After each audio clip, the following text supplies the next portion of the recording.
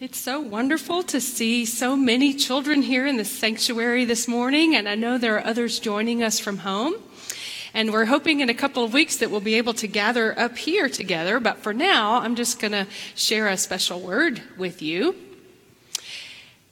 I guess you know that adults sometimes watch the news. We get the news about what's going on in the world from a lot of different things. Sometimes it's from looking at our phones and we see the headlines. Sometimes we watch the news on television. Sometimes we get a newspaper or a magazine and we read about what's happening in the world. But a long time ago, before there were phones or newspapers or televisions, people got the news from other people. There might be someone who heard a piece of news in a village and they ran down the road to tell the next village the news. Sometimes it was bad news, but sometimes it was good news. And they would say, hear ye, the queen is coming to visit. Or hear ye, the next village over had a great crop of grain and they're going to share bread with us. Well, this morning in our scripture lesson, we heard the voice of a prophet. Someone who was announcing good news to the people of God. He came to them and said, good news, you get to go home. Because they were living far away from home. They'd been away from home for a long time. When we think about it, as a church, that's sort of what we get to do in the world. We get to go out in the world and announce, good news, hear ye, hear ye. And you know what our good news is? The way we like to say it here at West End is God loves everyone unconditionally. And we wear it on t-shirts and we have it on our bumper stickers and we announce it to the world. But the best way we can announce that good news is not just by shouting it to the world, but by showing it to the world. By loving everybody, by being kind, by forgiving people, by being gentle and using nice words and saying thank you and sharing what we have with other people. So I'm grateful for the ways that you announce God's love in the world, and I'm excited to be part of a church that does that in so many different ways. Let's pray together. Gracious God, we thank you for those who came before us, who announced good news of your love. We thank you that through the church, we get to announce that good news to others in our world. Help us to do that. Show us all the different kinds of ways we can show your love in words and in actions. In Jesus' name we pray. Amen. Thank you all so much. And Samuel was listening really well.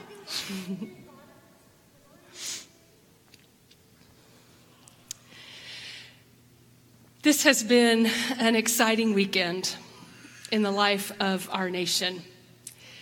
Yesterday, our community celebrated Juneteenth. And earlier this week, the Congress passed a law and the president signed a law that from this day forward, Juneteenth will be a day that our nation celebrates together the end of slavery. For it was on June 19th in 1865 when finally the last people who were enslaved in our country got the good news that they were free. It was 2 years after President Abraham Lincoln had signed the Emancipation Proclamation. It was 2 months after the Civil War had ended and the South had surrendered. But finally the word came. And it fell upon the ears of those who had prayed so hard and struggled so hard and worked so hard for freedom and believed in a God of liberation. And it was a day when the liberating light and love of God broke through. And so it is a day to be celebrated. If you read the Monday meditation this past week, it was written by Chris Harris, who's an intern in our youth department. And he was talking about Juneteenth and what it means to him and his tradition and how it is meant to be a party, a great celebration, a feast where people gather with good food and with family and they're singing and dancing and parades. We need moments like that. We need moments like that in our faith where we can say, God broke through. This day is important in our life together when we can gather and remember and celebrate.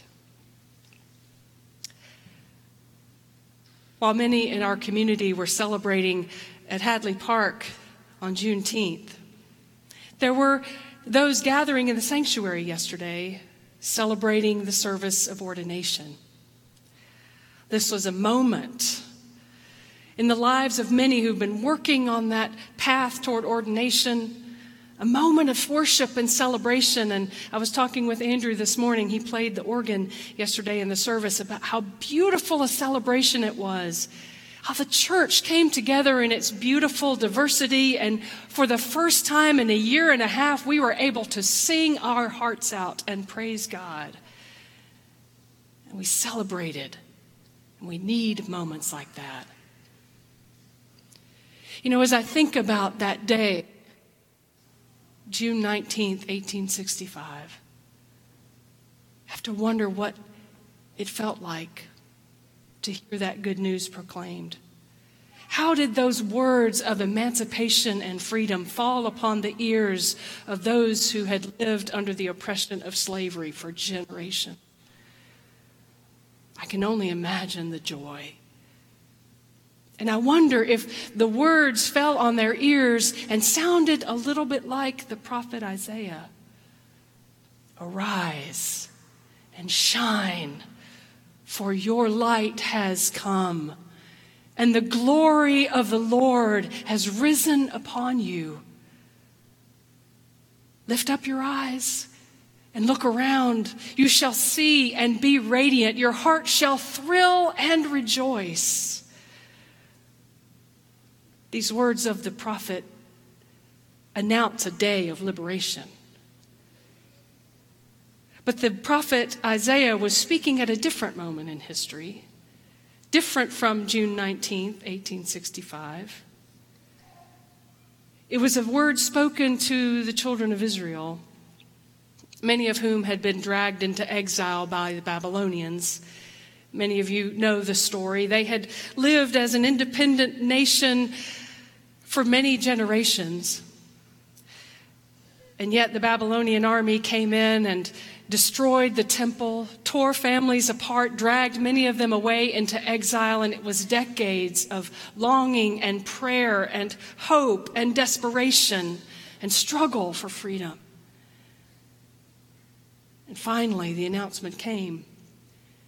Because the Babylonians had been taken over by the Persians, and a new emperor came to the throne, Cyrus the Great. And he issued the proclamation that all the exiles could return home.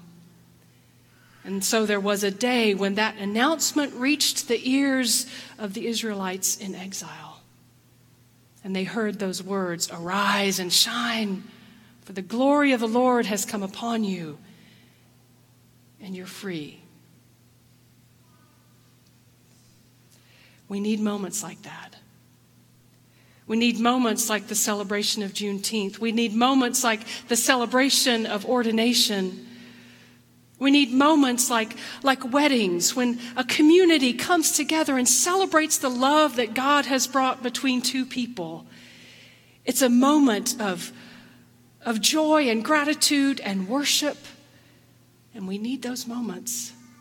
We need those moments when we acknowledge that we have been in a pandemic for a year and several months, and now we can gather as those who can sing the praises of God and hug one another and pass the peace.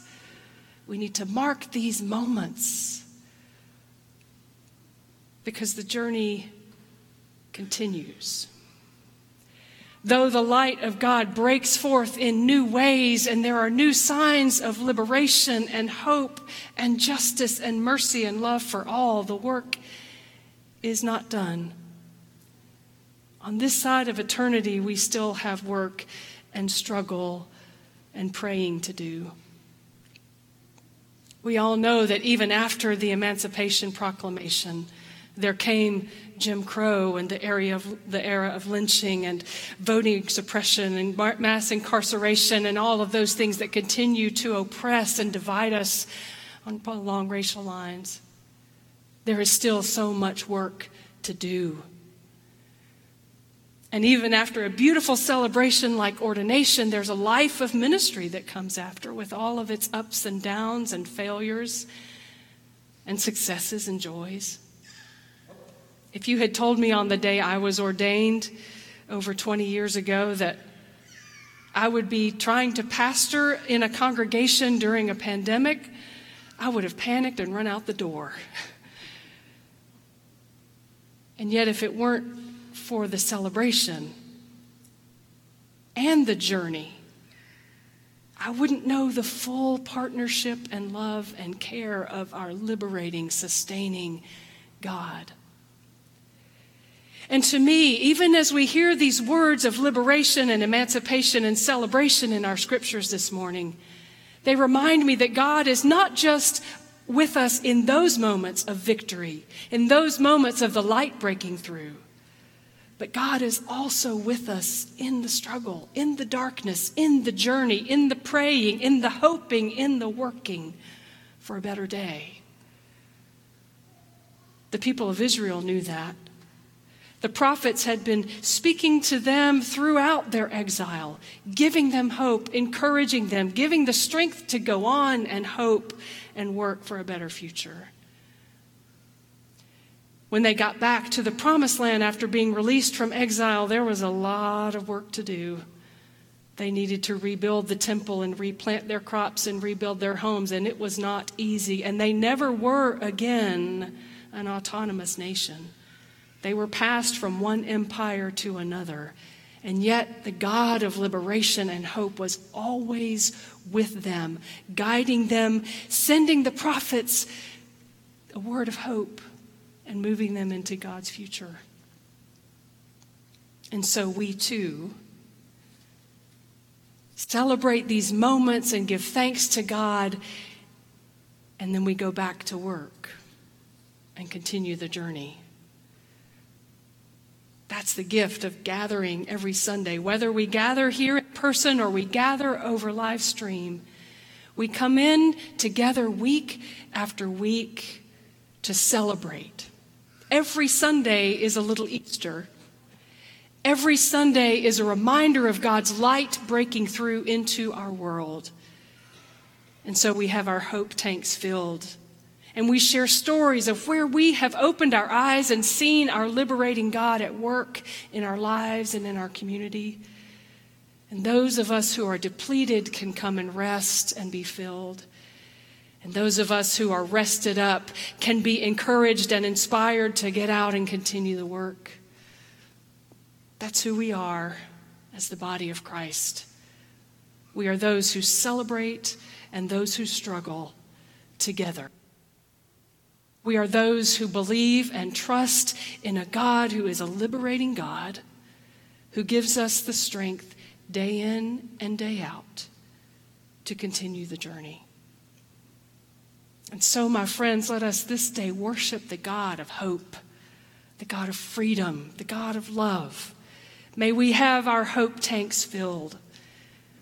And then as we leave this place, let us roll up our sleeves and continue the journey and share the good news with the world that God's light is breaking in even now and always.